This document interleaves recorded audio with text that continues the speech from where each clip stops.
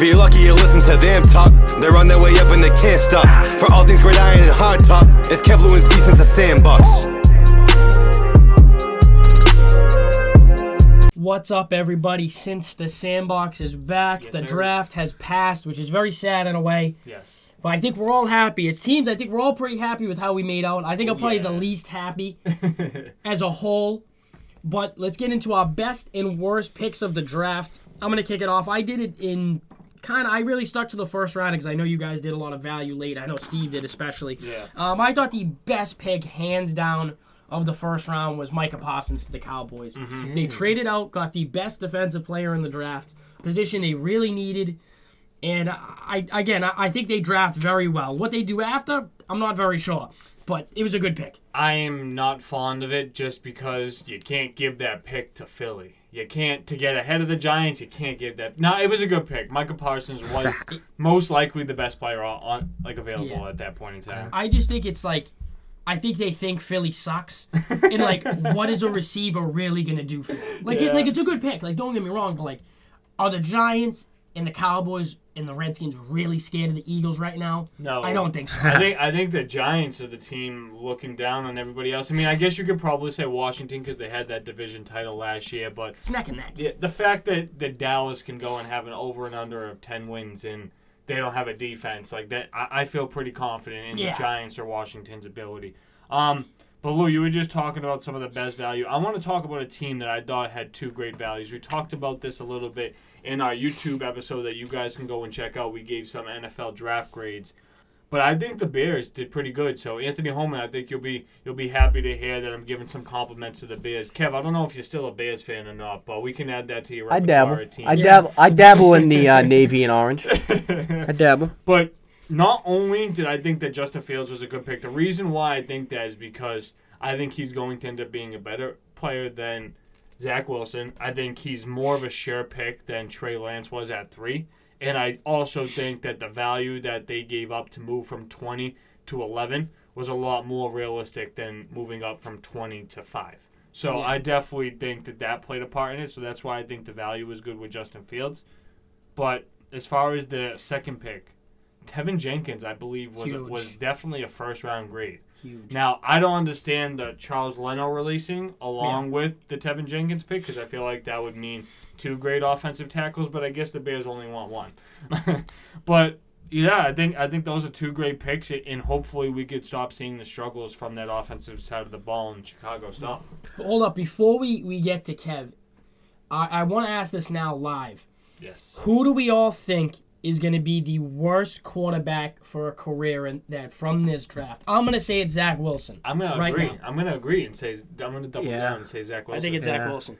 The reason why he had the least amount of competition, I believe that he's also going to be surrounded with the least amount of structure, and people were giving him the comparisons of a Patrick Mahomes-like player, and I just feel like that's really high praise. He has great arm talent, don't get me wrong, but what's the last BYU quarterback that you can think of at the top of your head that was like, oh my God, he was a sure top quarterback, See, my thing is, it's the consist, he's all right, Josh Allen and Carson Wentz, they both went to nobody's schools, North Dakota State, who the hell comes from there? Yeah.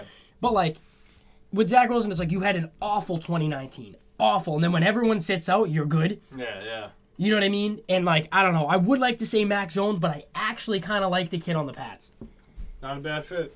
But definitely better fit than Zach Wilson. So two of my 3 best picks off the board, Micah Parsons and Justin Fields, I had them both. And my third guy is actually a defender. So Kevy had 2 defensive players and 1 offensive player. I don't know the last time I've outnumbered myself like that.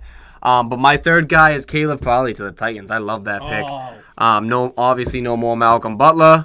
Probably the best, one of the best, if not the best cornerback in the draft. So why not go out and get him? Shut down cornerback. He's had 3 back surgeries. It's all good. Still the best cornerback. And your Colts didn't get any of them. We don't need a corner. You guys stink. Crazy. All right, so Texans are winning the division. Let me just say that pick by the Titans was awful because the pick they have last year isn't even on the roster. And then they drafted a guy at a position Julio, they don't 0 need. catches. Did they even play the Titans?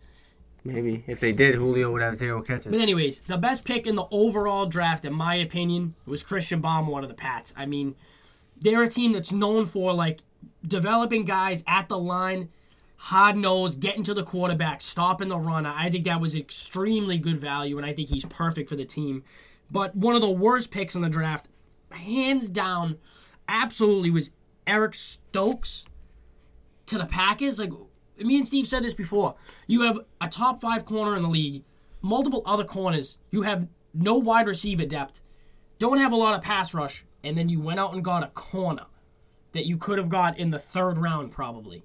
Come on, man. It's just a joke. Yeah. Eric Stokes. He sounds like one of Kev's cousins. And Lou, not only with that, but they also lost Corey Linsley. So why not, try and replace that with a center? They didn't do that either. So that was very interesting. But I'm going to come in with another great pick. Because, Lou, I want to double down on that Christian Barrymore really quick. I think Christian Barrymore was a great pick for New England. But possibly the best value. This is coming from a team that I didn't think was going to have a crazy draft. That's Lou right there. Rashawn Slater, I thought that was a great value falling to the Chargers. You know what I mean? I think that they never thought in their wildest dreams that they would have had one of the top 2 tackles fall to them. And the fact that now they have arguably what some people thought was the best tackle in the entire draft. They got at 13. Not only that, but they got a first-round corner at pick number 50. So Asante Samuel Jr. going to a loaded cornerback room with the Chargers. I mean, this team's really going to be, one of those teams on the cusp to go from, worst to first. Seriously. Yeah. Definitely. Absolutely. That's a great pick. But, guys, I want to come in with one of my worst picks.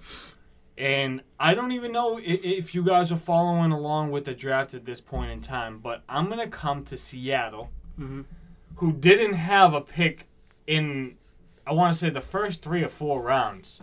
They traded in, and after hearing all of Russell Wilson's concerns, getting DK Metcalf last year, just locking up Tyler Lockett to an extension, they draft Dwayne Eskridge, wide receiver.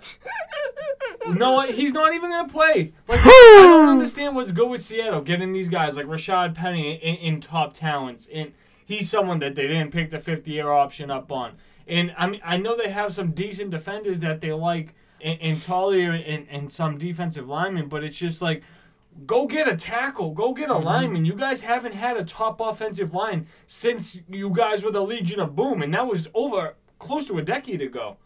Yeah, that's so crazy. That's like, I don't even understand that. That's how I feel about like the Raiders, like not drafting defense in the first round. It's like, dude, you were literally getting run on by the Jets. Like, if you didn't throw a Hail Mary pass at the end of a game, you lost to the Jets. And Lou, I know you have some Raiders talk you want to mention in this episode, so why don't you show us all that? Yeah, like, I know, like, Mike Mayock and, like, John Gruden, like, worked for the draft. Like, they did it. But, like, dude, to draft Alex Leatherwood in the first round, they literally could have traded out, got 2 second-round picks, then drafted him and another guy of high value.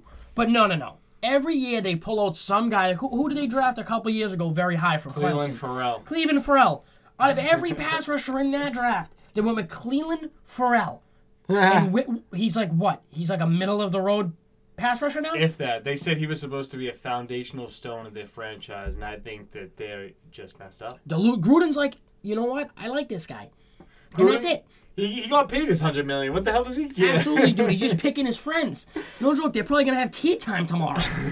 Get out of here, dude. He's such a scrub. I like Gruden as a dude, but he is a straight bum head coach. Yeah, as of right now. Anything else, guys? Get Jack Del Rio back in here. Come on, man. Woo! Or what was his name? But it's Ben McAdoo. Oh, no. Keep back Ben McAdoo on the couch. Him and his stash. But, Lou, you're definitely right with the Alex Leatherwood pick. I got to double down on that. But, guys, that's going to wrap things up for our best and worst draft picks from the 2021 NFL Draft. So if you guys want to see some of our draft grades, go to YouTube. Since the Sandbox, you guys could check out our football or our basketball playlist to check out all of our newest content and hear some more in-depth draft talk. We also have a bunch of different episodes coming up to you guys with football and basketball this week, so make sure you guys check that out. Go to Apple Podcasts, leave us that 5-star review. Go to sincethesandbox.net, get your merch. Make sure you're staying connected with your favorite podcasters. Peace out, guys.